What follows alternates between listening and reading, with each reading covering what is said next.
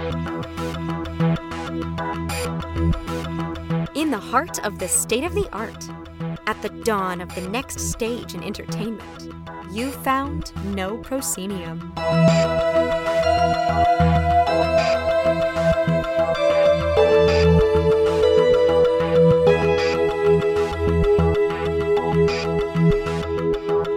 You have indeed found No Proscenium, the voice of everything immersive. I'm your host, Noah Nelson. This week on the show, we're joined by Zach Morris of Third Rail Projects and longtime Third Rail collaborator Tara O'Khan to talk about the new show Return the Moon, which finds members of the company exploring the possibilities of Zoom as a medium.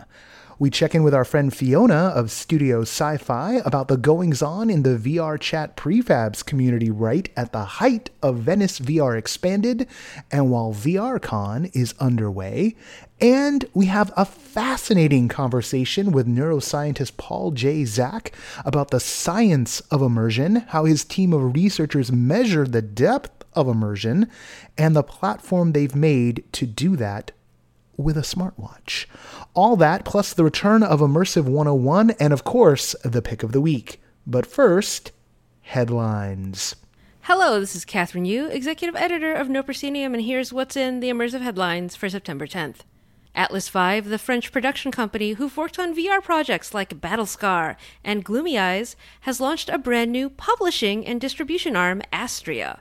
Astria's goal will be to help cutting-edge VR pieces make that transition from the festival circuit onto consumer headsets, all via publishing, international licensing, location-based entertainment installations, immersive installations, localization, and more. And also in VR news, the curators of Venice VR Expanded, that is Liz Rosenthal and Michel Rilac, have been warning about the chilling effects of content requirements on major VR distribution platforms, which prohibit items such as sex and nudity.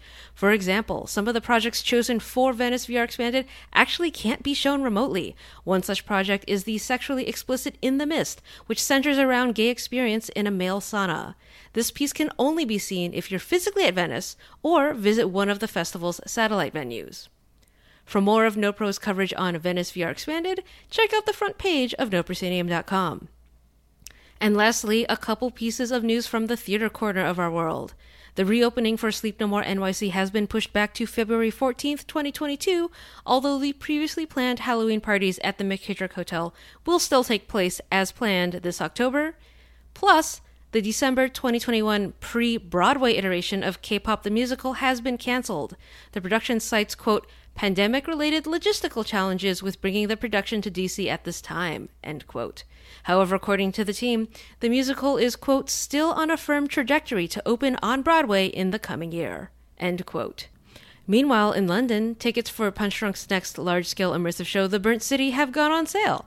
The venue's capacity is set at 600 audience members who will have free reign to wander a 100,000 square foot space in Woolwich.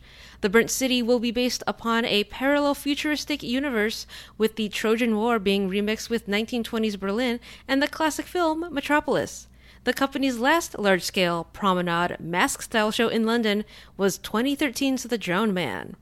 And previews for The Burnt City will start in March, with the official opening set for April. For our staff reaction to this news, just flip back one episode in your podcast feed for this week's review crew. And these have been your Immersive Headlines. Catherine will be back later on in the show. Joining us now, we have two of the creative team behind Return the Moon, a new piece of interactive theater that is presented by Third Rail Projects. Joining us today are... I am Zach Morris. I'm one of the founders and co-artistic directors of Third Rail Projects, one of the co-creators of Return the Moon, and my credit on the work is as a director. And? I am Tara O'Khan. I am a multidisciplinary performing artist, experiential consultant, and professional transformation coach, and a longtime collaborator with Third Rail Projects. And I am a performer on the work / co-creator. All right. And we'll get into who all the collaborators on this one is, I think, over the course of the interview. But before we get too deep into it, what from the outside looking in, is Return the Moon? That's a great question. Return the Moon is a work that was created specifically and intentionally for the Zoom platform. We, as a group of co-creators, came together to really question and examine and challenge ourselves and challenge the platform to sort of unearth what are the possibilities and what are the unique possibilities that the Zoom platform affords, especially kind of in this cultural moment. We wondered, what could we do on this platform, and how might we push our own expectations of that? So the work itself had a very long and fruitful creative and gestation process. And Tara, perhaps I'll let you talk a little bit about what it was that we eventually sort of created. Sure, yeah. We went into the process, I remember having very lengthy, brainstormy, wonderful conversations around not only what it means to be storytelling on this platform and how we can fold the reality of that platform into the world that we were building, but also, what is the story we want to be telling right now in these times, and what's important to us about that, and how we might weave our own personal impacts into that as a creative team and as individuals, but also, I think, really hold a spaciousness for our audience to come into this experience wherever they are in their lives and in this moment, and building a world in which we could both come together in this ritual, in this story, and as a means of being able to really go into another realm of reality and another storytelling world, but also really carry with us how we are really feeling in the moment, how we are really arriving in the moment, and holding space for that to be whatever it is in the moment in real time. So both at once holding a fiction, but also holding reality. Yeah, and I think that kind of really manifested in the final form that the work took. Upon coming to Return the Moon, the audience is invited to a Zoom meeting, much like the Zoom meetings that many of us have participated in over these many, many months.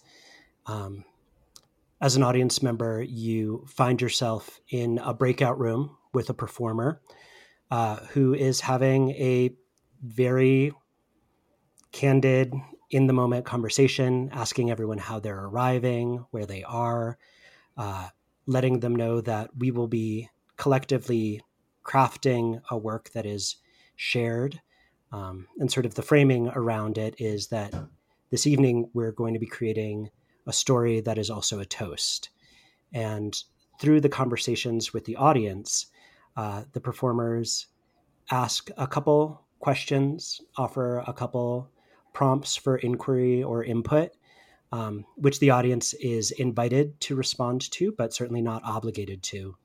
And then those responses are later folded into a more theatrical iteration where the full audience finds themselves in a main room in Zoom, hearing a retelling of a very old story, which has been pulled from multiple sources, and then sort of cinematic, choreographic imagining of some of the themes that came out of the story, as well as perhaps some of the audience's responses, and then the piece culminates in a toast that is raised by the audience, by the performers, to the audience, utilizing some of those elements. So let's dial in on let's dial in on that for a second. The idea of the toast, and a ritual. What led to choosing that as a framing device for this work? I think it emerged, really. We as a collective of artists and creators, and I think maybe it's useful just to highlight that this work was created by an extraordinary team. And so Tara, myself, Alberto Dennis, Kristen Doyer, Joshua Gonzalez, Sean Haggerty, Justin Lynch, Marissa Nielsen Pincus, and Edward Rice, all of us collectively entered into this process with actually quite a bit of pre-framing about how did we want to work together? What are the questions that we wanted to ask? What was the rehearsal and process space we wanted to create? And then doing some deep dives into, as Tara said, what is the story that we want to tell right now? What is the thing that we feel like we need? And from that, we began investigating fairy tales. We began investigating some of the modalities of Zoom, the different ways that we could interact with our audience. And what sort of bloomed was this idea of being able to find ways that the audience could, in a really gentle, non-pressured way, offer where they were right now, and that we could then create a work that honored that kind of raised a glass to wherever we all were. And so this idea of a toast really began resonating. And some of that was a little bit informed by a prior rehearsal process that we had. This was early in 2020, where I had been investigating with a group of artists the ways in which audience could more fully, like, literally create a work, and that piece focused a lot around food. And Edward sort of created an initial idea around he called it a contemporary ritual for collective loneliness, which was just kind of an opportunity to have some reflection that then those responses that were gifted by the audience were raised as a toast to this, to that, to the other. So sort of taking that idea along with some of these other explorations, I think we became really interested in what does it mean to create a sort of a ritual for gathering, a ritual for coming together. Tara, do you have other thoughts on that? Yeah, I think that there is also, I know for me personally, was very interested in the element of ritual and how that might be a way that we, together with the audience, can participate in creating something new, like something emerges out of that. And also that framework of ritual really holds space to witness and to be witnessed, and for everybody individually to really, again, kind of come as they are and offer whatever it is they want to offer or feel moved to offer in again, what Zach had said, in this very gentle way, but it lands us in a sense of purpose. It lands us in a sense of, like, why are we here? We are here gathered together in order to enact this ritual that can only happen because we are gathered. And same with that toast. We are toasting to this moment in a way that also invites the audience to bring in whatever they want to bring in from their own lives, but it's very much about here, now, together. And I think the frameworks of rituals and toasts, and the idea that a toast is actually a ritual, we don't often think about that. I remember having a light bulb moment with that at some point during the process. Like, wow, like really, what does that mean to actually offer a toast and make it actually feel a little bit more intentional, and really honor that as a ritual that we actually do all the time. So there's I think a unique opportunity there to also fold in an element to this work wherein the audience can come away from the performance, the experience, maybe having a little bit of sense of, oh, maybe the next time I do a toast, I'm actually thinking about it as, oh, this is an opportunity to really honor and acknowledge, right? Which is inherently what it is, but sometimes we kind of go through that motion and don't even think about that. So there's a lot of cultural rituals that we don't even think of as rituals, and we just sort of take for granted, and we don't know why we do them. They're left unexamined, but if you pick them up and start examining them, you can discover that they can be quite potent if you bring something to them. Right. There is a bit of wisdom that I've heard, and I'm sorry that I'm like, I don't know where I read this or heard this.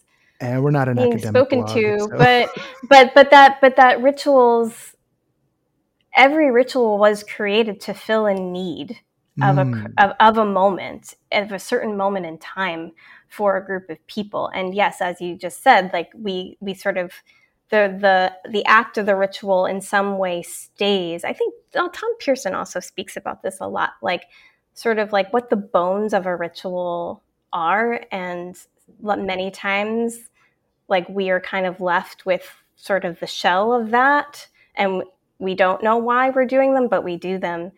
So as we are kind of moving along in time together as humanity, that opportunity to also create new rituals that actually answer a need about this time, for your life or for our collective, that its rituals are based in answering that call to fill a need or to acknowledge a certain moment.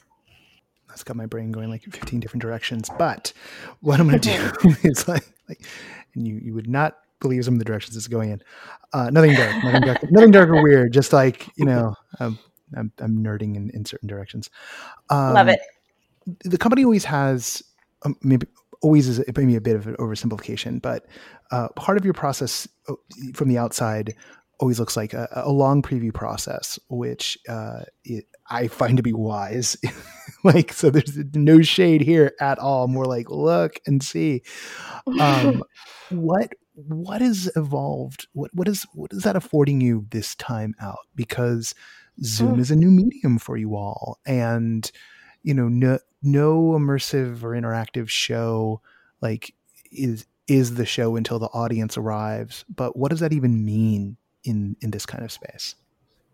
Yeah, well, it was one of the earliest questions that we had, like sort of from a geeky experience design perspective. We really spent a long time thinking about, what is an experience on Zoom, specifically formatted for Zoom? Like, what does that mean? There are so many factors that are so fundamentally different from the work that I have done in the past, and many of these collaborators have done in the past, where we have a tremendous amount of control in some ways, but there's also we can't control world bleed. They are in their own spaces. Their roommates are walking through. They like the magic circle that is drawn around this work is fundamentally different than a lot of the other works that have happened live. And so a lot of our rehearsal process and also preview process was about learning how to embrace that, how to approach Zoom and wherever the audiences were coming in from, in the same way that we sort of do a site exploration.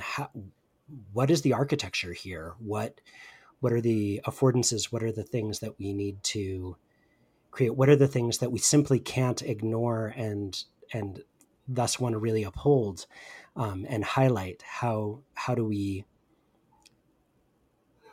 acknowledge the both the realness and the artifice of this form? And so we spent, I think I have a tendency to, in my processes, really want to kind of booby trap myself and invite audience in way earlier than feels comfortable, because there's so much learning that happens. Anything from how folks were able to access the performance, what are the considerations around that? What are the things that feel resonant when you are only engaging with this on a small glowing screen? What are the things that really stick out? And a lot of the process was really about trying things out, getting intake from our audience, drafting, redrafting, throwing things out. And I've actually felt really, really thankful for the ease and the grace and the spaciousness of time that we've been able to have with this process to really explore this medium and the content that we've created for it. Mm-hmm. Yeah, and in many ways, as Zach is describing, there is actually overlap in the sense that, for me, previews have been an extension of that test audience learning moment that we often have with our live shows, and it is a place an opportunity to really be inside of that experience as a performer and really begin to understand it. And there's just, you can think about all the things and think you've got it all and think you understand it, but until you're actually doing it with the audience, like that's when really all of the connections start to make sense, and you're like, oh, actually this is the way I should do it, or oh, actually this is what this may be making this little tweak to the script. So without that long process and that spaciousness to really understand what we've created, I think we would have missed a lot of opportunities to really hone in on the essence of what it was we were trying to create and to really refine it to the experience that it has ended up to be. And Tara, I wonder if you feel like this is resonant with some of the other works that we've collaborated on, like with this work, as with many of the other works. I feel like that extended preview process and the rehearsal time where we're showing things to audience, it's an opportunity for us as creators to allow the piece to kind of reveal itself to us. Like we're listening and learning what the piece itself wants to be, which is often radically different than, some of the assumptions that we might have had coming into it. Absolutely. 100%. It's a chance to listen to what the piece is actually. Yes.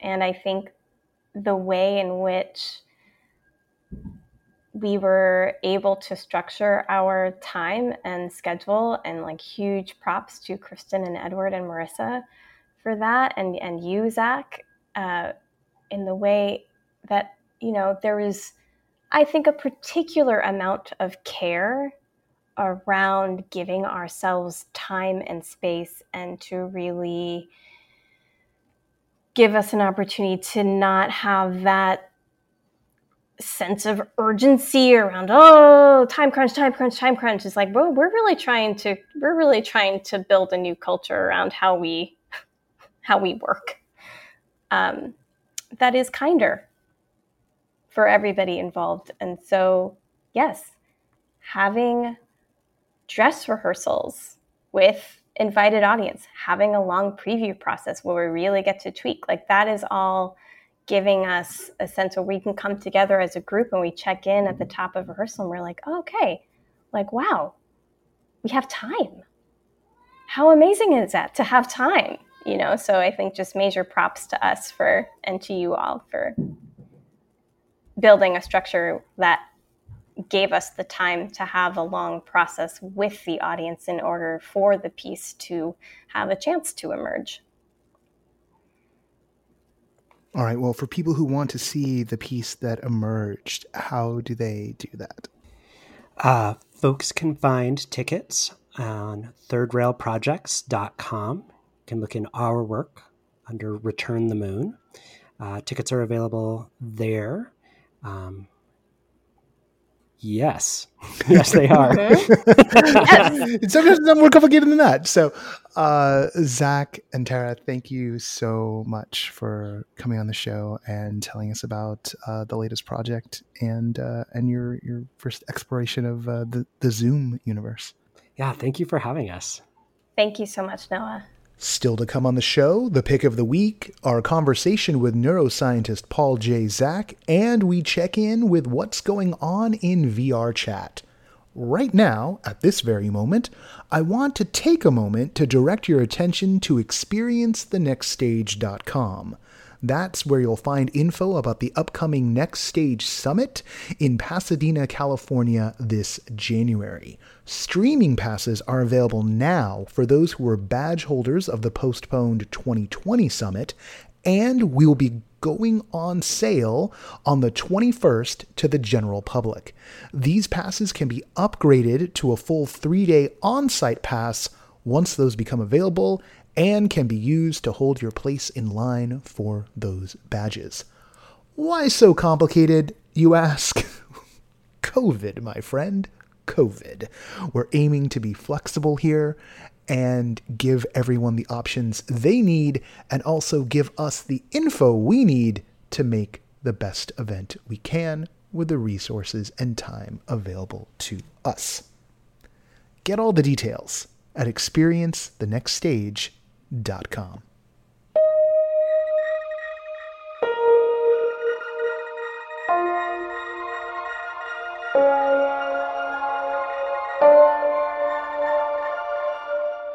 And we're back this week with your favorite segment and mine. That's right, Immersive 101.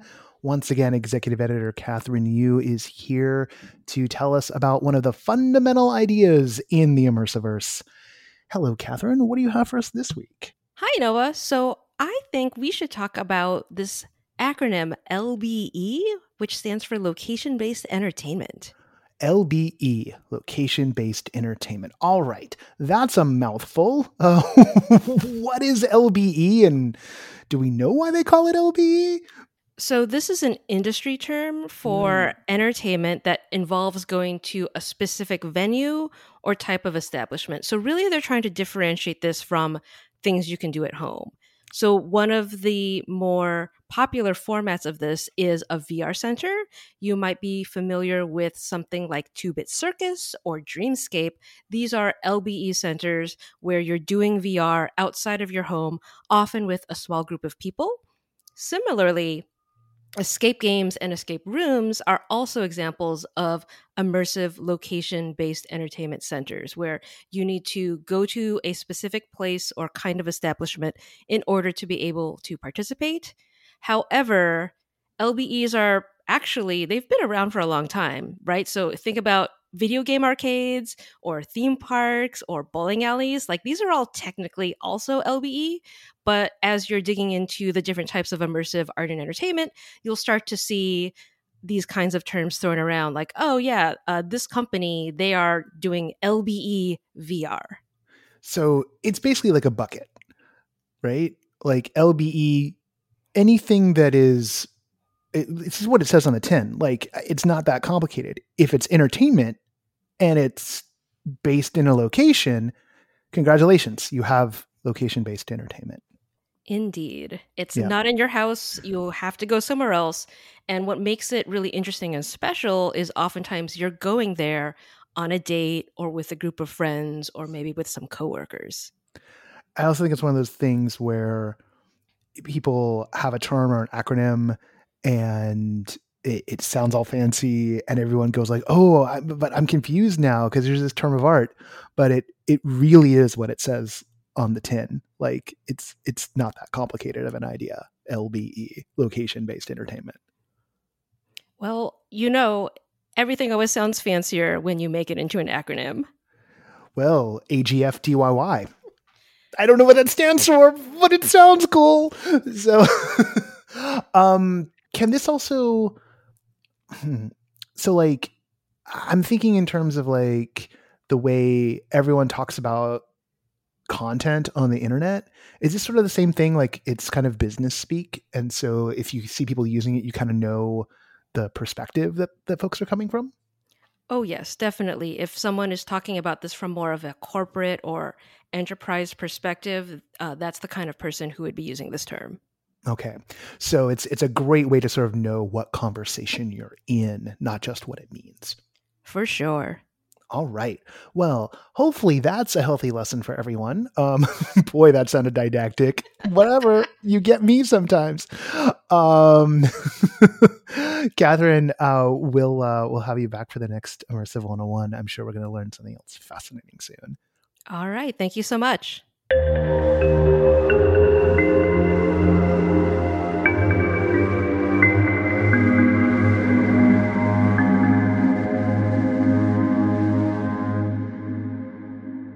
Now we reach that part of the show where we check in with our friends from around the Immersiverse. Joining us this week, one of my oldest friends in existence, who just so happens to be a mover and shaker in the VR chat prefabs community. That would be Fiona of Studio Sci-Fi. Hello, Fiona. Hi, nice to be here. All right. We're using our nom de plumes today. Fiona, you, for those who don't know, you're part of the award-winning team behind The Devouring, which made a big splash last year at Rain Dance and a few other places on the festival circuit.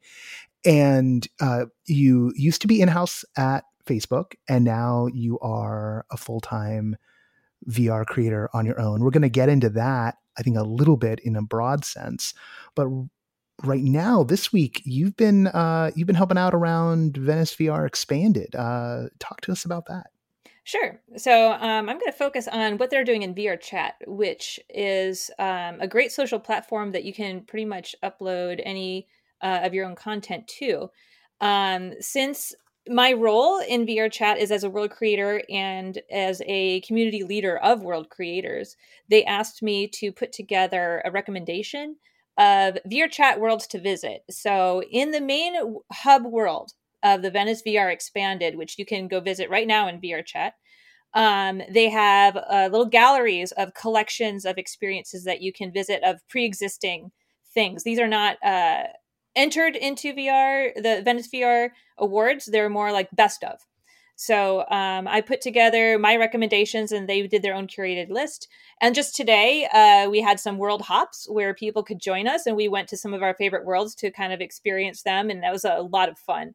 So that's the kind of things that you can see at the festival right now that is specifically VR Chat content.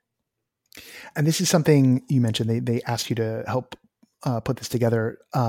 VR Chat is something that Venice, which is one of the most important film festivals in the world, has an eye on. So how does the community feel that this really big event has got their eye on them?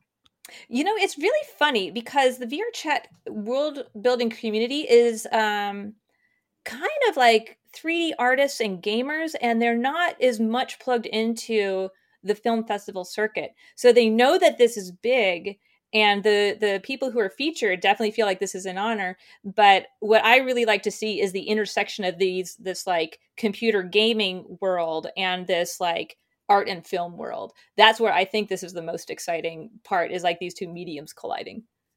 Now, a couple of weeks back, there was a big event in the VR chat world, a big marketplace that happens a couple of times a year. I wonder if you could fill us in on what this is. I think it's called VCATS. Did I get that right? Yeah, so it is the virtual market. It is run by a company out of Japan called Hiki. It is called VCAT for short. And what this is they put together a number of hub worlds, and it's much like any other kind of like market or mall where you, as a creator, would get a booth space in which you put in your own content, your own contact information, where people can acquire your content. And this is a huge event, like a dozen to 36 worlds, I think, depending on the event. Each one packed full of booths that are full of avatars, art, 3D models, all sorts of things that you might be interested in as a VR user. So so you say it's a market. So this isn't just an exposition. People are buying and trading and selling. What are they selling? And are they using, are they like using Bitcoin all over the place? Is NFTs? What's the trade here? Absolutely not. No. So VR chat does not allow on-platform monetization of any sort right now. So that is all going to be done offline. So they will have, at these marketplaces, they have special permission to allow you to open up a website with a click. So if you go into a booth, there'll be a little open web page. It will take you to that creator's selling page. And that could be on the virtual market site itself. The vast majority of content is sold on booth.pm, which is a Japanese digital marketplace. And from there, you pay actual dollars to download the files for the avatars or assets that you're getting. And in some cases, real goods. So a couple of VCATs ago, you could purchase t-shirts this way. And I actually did that and had them shipped to me from Japan. So really anything that you would purchase off a website, it's just giving you a link to do so. But the primary trade is in the digital assets. Yes. For people to help build out their worlds or to costume themselves, right? Yeah, exactly. I would say probably over 90% of the assets being sold are avatars or clothes or accessories for your avatars. So you mentioned this has been going on for a while now. Is this starting to mature? I mean, let's go to the chase a little bit, right? Like, everyone wants to talk metaverse, right? You know, if you say it 3 times, you get one version of it, and 5 times you get another. But I look at what's happening in VCATs. I look at this community of creators, and there's something here. Are the folks in VR chat starting to create kind of like careers for themselves in this? Absolutely. This is, I think, something I've been seeing happen exponentially over the past year or so. Even though VR chat does not currently have any monetization, they have plans for it that they have hinted about. But people are finding their own way. So the 2 main roads that I've been seeing is people who are selling direct assets on places like Gumroad or Booth. And there's a lot of avatar creators that this is their main living. We have a handful of world creators that are doing this now as well. Some people are getting jobs in the VR industry from the skills they acquired as hobbyists. Some people are turning their content in VR chat directly into monetization through support platforms such as Patreon. So there's a big creator called Jar who makes Quest compatible game worlds in VR chat. And just this past month, Jar announced that they are going full time. They have enough money on Patreon now to fully support themselves. Myself and Cyan Laser, we also started as hobbyists, and we quit our very lucrative big tech jobs, and we're now an indie studio creating content based on our VR chat content as well. So this is happening more and more. And as the digital marketplace continues to grow and evolve, and there's going to be more platforms for these assets, I think we're going to see a lot more people turning to this as their main career. How does the advent of Facebook slowly rolling Horizon out, the boom around places like Rec Room, and then always the rumored arrival of Apple in this space? I believe today they hit an AR Easter egg inside their event announcement for the 14th. How is this kind of impacting people's decision making, or are people really focused on what they're doing in the here and now, and still got this like hobbyist verve to it? I think there is so many unknowns right now that you can't put all your eggs in one basket. So now this isn't new, right? So we've seen this in Second Life and recently in Rec Room, people making money doing things like this, but it hasn't been more than I think, a handful of people in niches, that kind of stuff. And you don't want to hang your entire career on the success of maybe one platform. However, VR and AR aren't going away. We're seeing more and more of it. And when big companies like Facebook and Apple and everybody gets involved, the skills that you learn in creating this content are going to transfer to whatever comes next. So in the meantime, we've got all of these individual websites and supports and stuff going on. People are waiting for that next big platform. Definitely. There's a lot of people who's like, this is great, but I'm going to keep my day job until I can see how this would work in the long term. So we're still a little bit wait and see. All right. Fiona, if people want to check out the work you're doing at Studio Sci-Fi, or just kind of follow along and explore that VR chat community, how can they track you down? The easiest way to find me is on Twitter. My Twitter handle is @JenDavisWilson. You can also follow the Prefabs community at VRC Prefabs on Twitter as well. All right. Fiona, thanks for stopping by the show today. Oh, thanks for having me. For those who are interested, VRCon is running right now. You can check that out at vrcon.online and explore the VR chat community. And for those of you with Venice VR expanded passes, I just might see you on the island this weekend and into next. There's a lot more to come, and you can catch even more at noproscenium.com and by becoming a Patreon backer at patreon.com/noproscenium, where we get into the bonus material. We need your support to keep this work going, and if you are already a backer, we need your help spreading the word.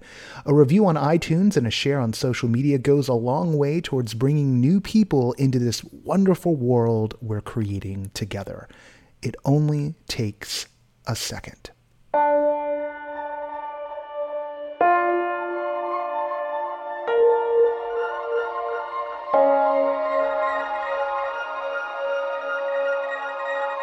Hi, this is Kevin Gossett, the LA Reviews editor for No Proscenium.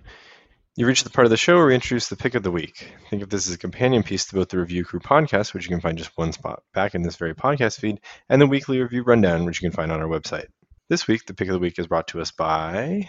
Hello, everyone. I'm Catherine Yu, executive editor of No Proscenium. And Catherine, what's the pick of the week this week? So the pick of the week this week is an experience that's currently being showcased as part of Venice VR Expanded. It's called Le Bal de Paris, and I apologize for my French being so bad. And what makes this the pick of the week?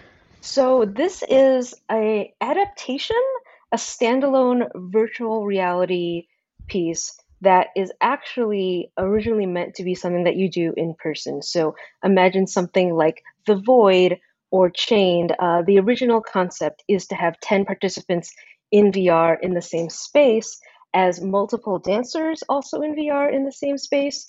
But in order to make sure that people can experience this from wherever they are in the world, they have kind of reconceptualized it and made it its own standalone piece. It's about 40 minutes long, and it has elements of immersive theater. It has singing, it has dancing. There's some fantastic sets. I felt like I was inside a movie. And Catherine, is this just a festival piece? Is this its final form? Is this going to evolve as it goes on? So I really hope that the standalone virtual reality version lives on and reaches people all across the world. That said, I believe their plan was always to do this as a live show with people all in the same space. The world being what it is, their live shows were postponed, but they're hoping to bring them back once conditions improve. And I think that their first stop is going to be Paris. So, one of the things that makes this piece really interesting is you are moving from set to set as if you were inside a dark ride on rails immersive theatrical piece. The performers are kind of motioning at you, beckoning you to follow them, asking you to get on a boat or a trolley or an elevator. And similar to sandbox shows like Sleep No More, you can kind of curate what you focus on, where your attention goes, by walking around in VR as the performance is happening all around you. So there are parts where you feel like you're inside Moulin Rouge. There's parts where you feel like you're inside Alice in Wonderland. And it's a really interesting usage of VR to do this kind of processional theatrical performance that I haven't necessarily seen anywhere else. Thanks for that, Catherine. If you want to learn more about this show and anything else that the crew has been seeing at Venice VR, you can check it out on noproscenium.com.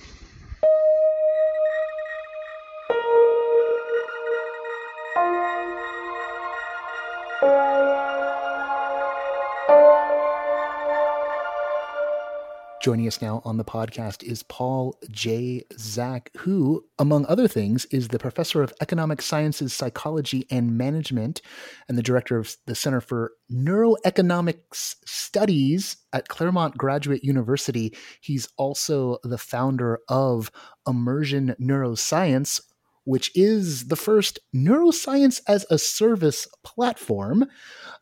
We will get into exactly what that is and what that means in a second. Paul, thank you for being on the show. Thank you, Noah, for inviting me. So I had the pleasure of getting to hear you talk to a small group as part of James Wallman's WXO group. I want to give a shout out to James there for connecting us.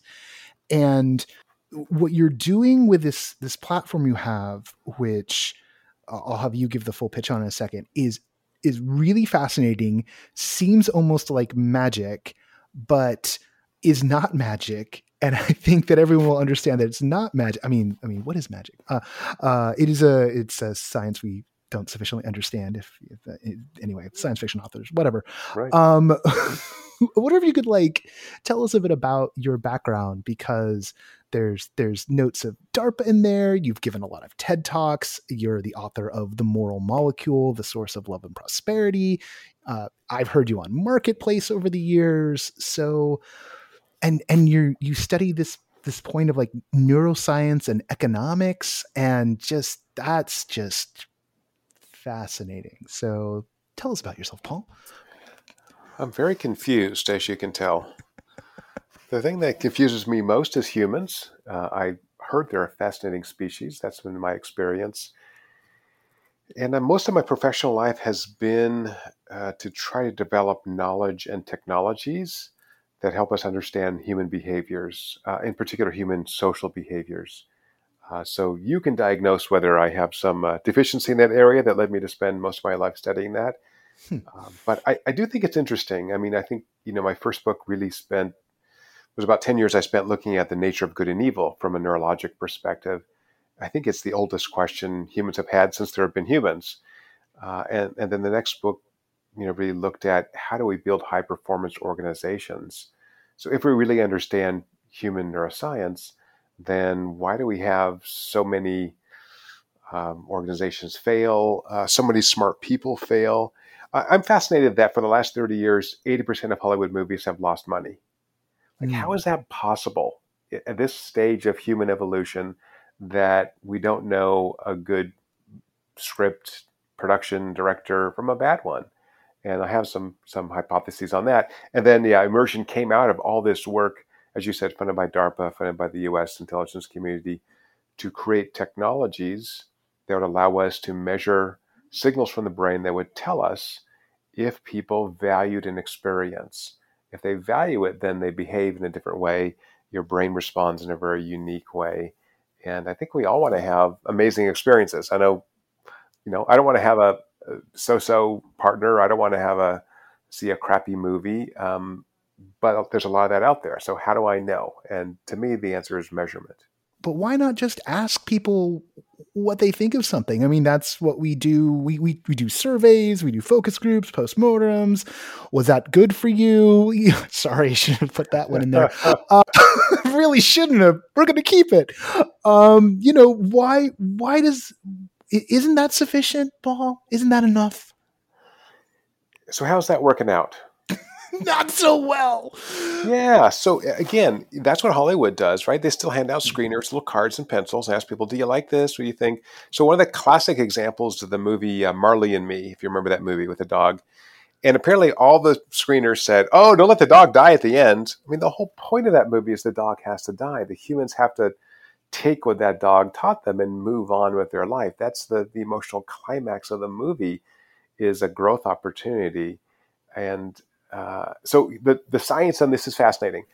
About 99% of your brain activity is unconscious. And I think we have this Freudian hangover in which we think, if I just probe in the right ways, I can make the unconscious conscious. But no, your unconscious emotional responses stay unconscious. I might ask you to rate them. It doesn't mean you're doing that with any accuracy. And indeed, when we look at those self-reported responses, they very poorly predict real outcomes, individual behaviors, market behaviors. If you intend to lose 10 pounds this year, Noah, good for you. If you really lost 10 pounds, then we should talk, right? How did you do that?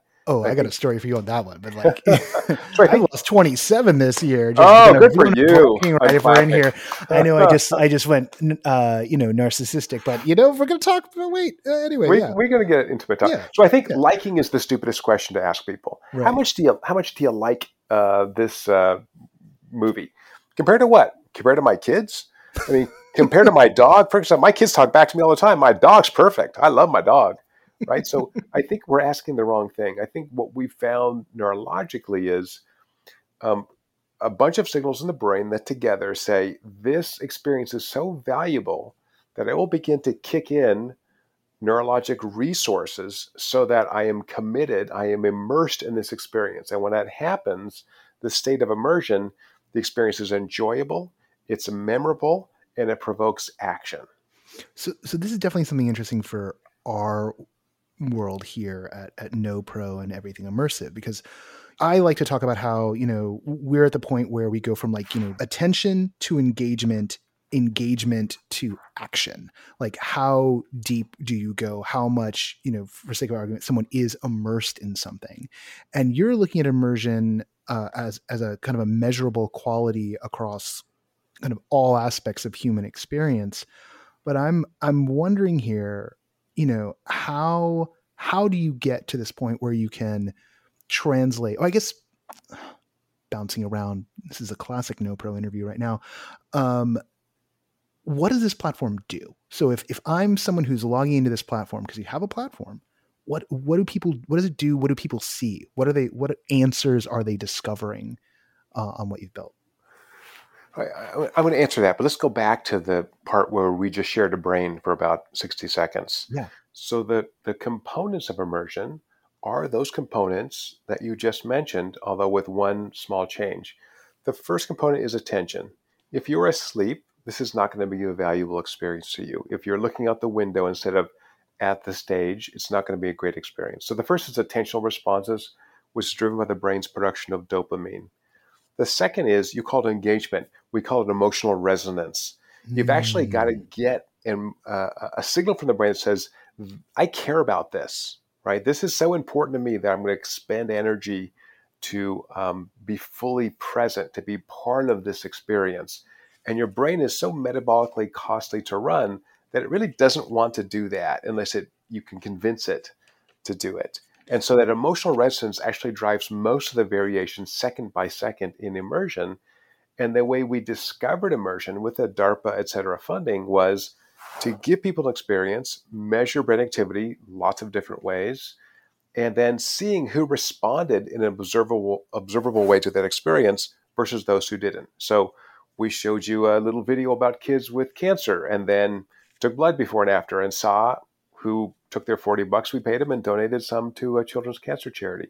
We showed you videos of climate change and see how many people emailed their congressperson about a bill. We did this over and over and over until we found a consistent set of signals that in combination says, this is important to me. This is so important that I want to devote my neural resources, my scarce neural resources to this. And so what the platform does is it democratizes neuroscience by getting this out of the lab, by getting rid of those weirdo PhDs, and by getting rid of these very expensive machines we use in laboratory experiments. So it basically is an app that you download to your smartwatch and your phone. And we have written algorithms that let us infer the activity of the brain from the nerves in your neck called the cranial nerves that innervate your heart.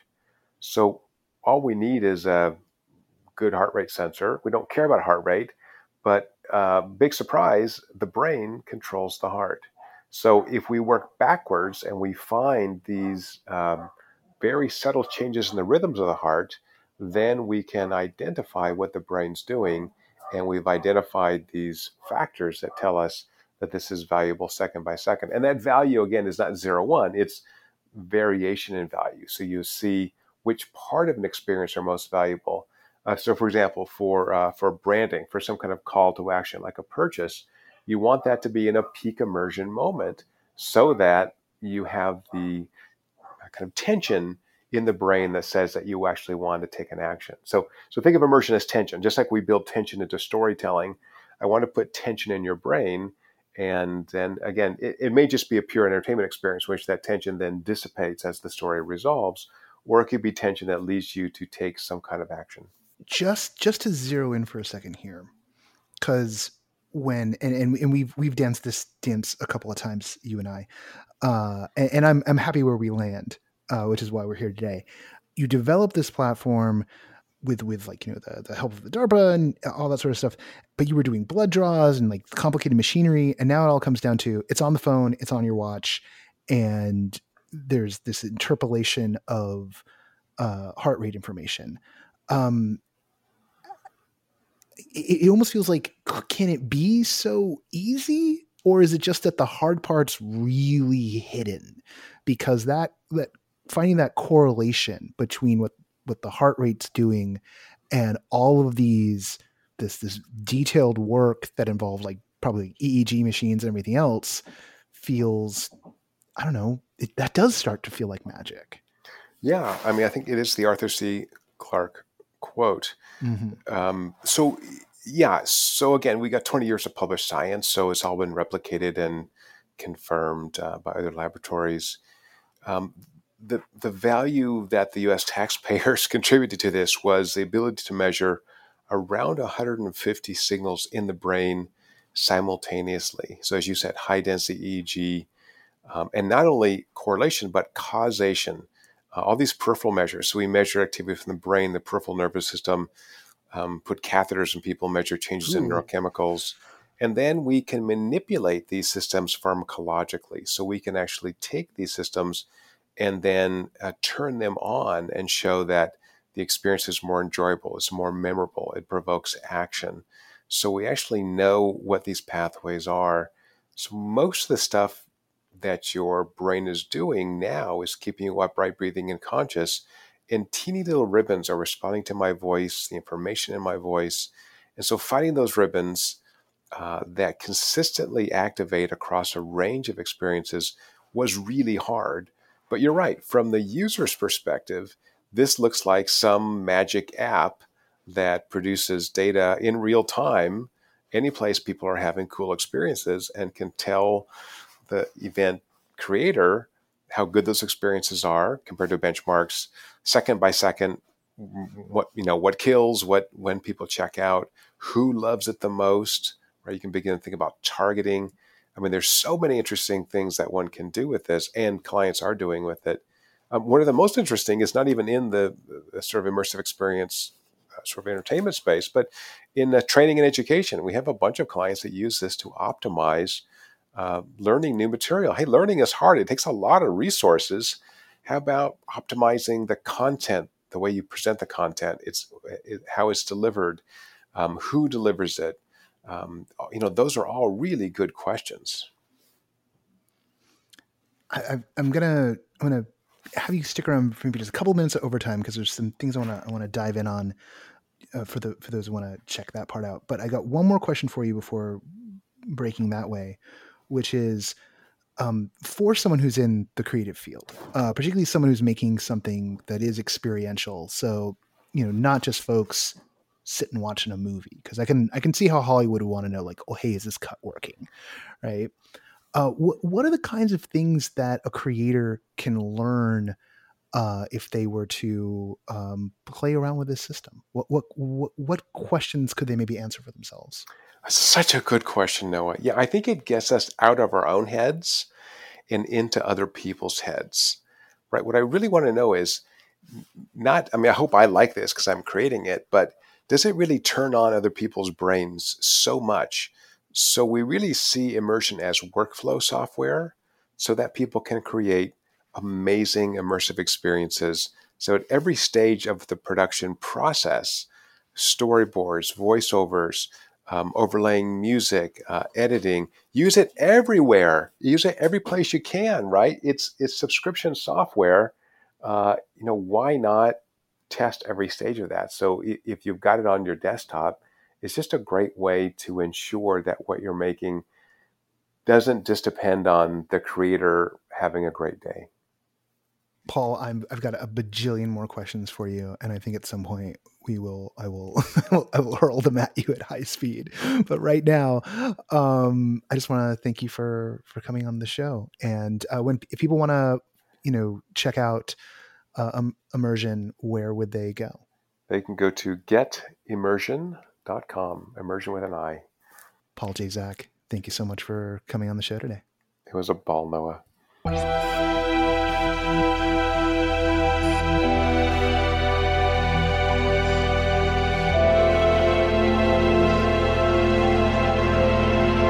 Once again, I want to thank Paul for being a guest on the show. I want to thank Fiona. I want to thank Zach and Tara. I want to thank Kevin. And I want to, of course, thank Catherine for helping us get this all together. More in the credits in a moment. Do share this. It really helps. It really, really helps when people share it. It really, really helps when people make that iTunes review. It helps when you share the review rundown, all that stuff. This really still is a movement that's based on word of mouth, and we are an amplification system, but nothing works quite like the People's Microphone, and that means sharing stuff online. Or maybe you hate everything we do, and that's why you don't share it, in which case, we'll stop. We'll stop, sure. Help. All right. That's the desperate line. It's warm in here and I don't have air conditioning. Yeah, that's right. I live in Los Angeles without air conditioning. Welcome to the end of the show. Welcome to the part where I take the mask off for a moment, keep you here behind the scenes. We've got some more announcements coming up. They were supposed to go this week. They haven't gone this week because they don't have some assets in yet. For next stage, we'll be doing more speaker announcements, more plans, all of that stuff coming together. And yes, we'll be talking about what the 3-day ticket prices are going to be, aiming to get them as close as we could to the 3-day ticket prices for 2020. Just have to see how reasonable that is. So lots of moving parts. And for those who don't know what the prices were in 2020, it was like about $600 for the 3 days. So it was roughly $200 a day. If we'd had some big corporate sponsor, we could have lowered that price a lot. We didn't. So there you go. But I will say this much. If we can pull off what we want to pull off in January, if the gods are willing, it's going to be our best thing ever. Yet, right? I don't want to say it's going to be our best thing ever because, we got to keep on topping ourselves, but it's going to be pretty good. I'm really excited. Oh, the things I can't tell you yet. Okay, so there is a lot going on. We're still in that weird time because some things are running at full steam and some things have pulled back, and Meow Wolf Denver's about to open, and it's like in super preview mode right now, and all of the Halloween stuff in Los Angeles is running full bore. Halloween Horror Nights opened for at least for the press preview was last night. I didn't go. Knott's press preview is next week. I'm going. I'm very excited. There's outdoor stuff happening. There's, of course, Delusion and Ghostlight here in LA. There's stuff on the East Coast, which doesn't come straight to mind because, of course, I am a narcissistic Los Angelino.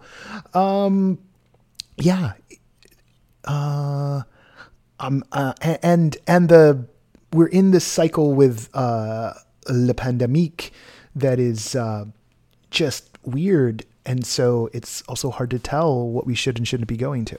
So with all that in mind, do your best to stay safe, make the choices that protect you and others, right? We're responsible members of the community.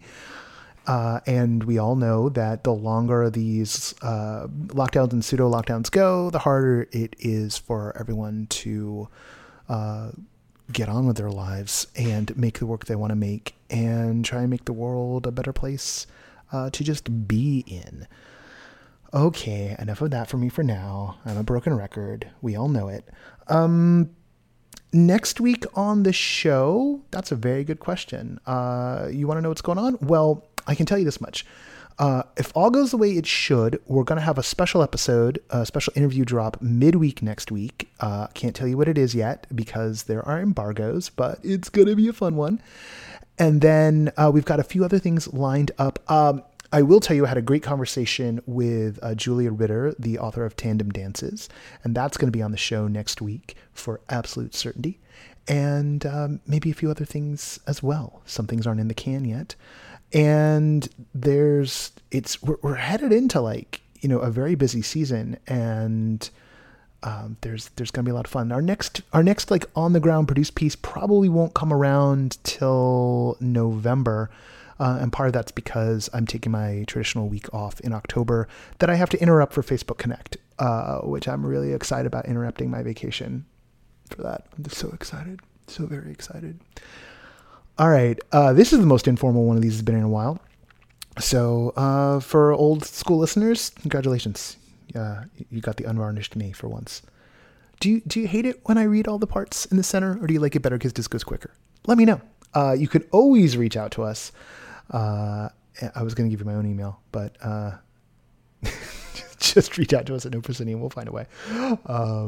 My inbox is a nightmare, so I'm like, don't do that right now. All right, let's do the credits. Let's do the credits, shall we? The sustaining backers of No Proscenium, the people who make this really possible. Seriously, without these people, I couldn't pay my rent. They are Ari Herstand, Brittany, Deborah Robinson, Elaine, Emily Gillette, Jay Bushman, David Basuk, Lonnie Hanson, Paul Farnell, Mark Baltazar, Samuel Mustry, Sidney Guillory, and Jan Budman. I don't know what I do to deserve you. The associate producer of No Proscenium, the podcast, is Parker Sella. Music for No Proscenium is by Chris Porter of the Speakeasy Society. Special thanks to Siobhan O'Loughlin for voicing our intro. The one and only Catherine Yu is the executive editor here at No Pro. What does that mean? That means that means we have to talk to each other all day. I was trying to say that means she has to listen to my text messages all day long. That's what that means. And it also means that the site would not work without her. So very scared of the day that Catherine gets snatched up by some giant corporation. Okay. Good luck, Catherine. I hope this semester is going well. I'm laughing because I'm so scared of when I lose you. The No Pro podcast is written, edited, hosted, produced, mixed, butchered during this section by yours truly, Noah Nelson, who apparently can no longer speak the English language. So I'm going to sign off in my native Sherwook.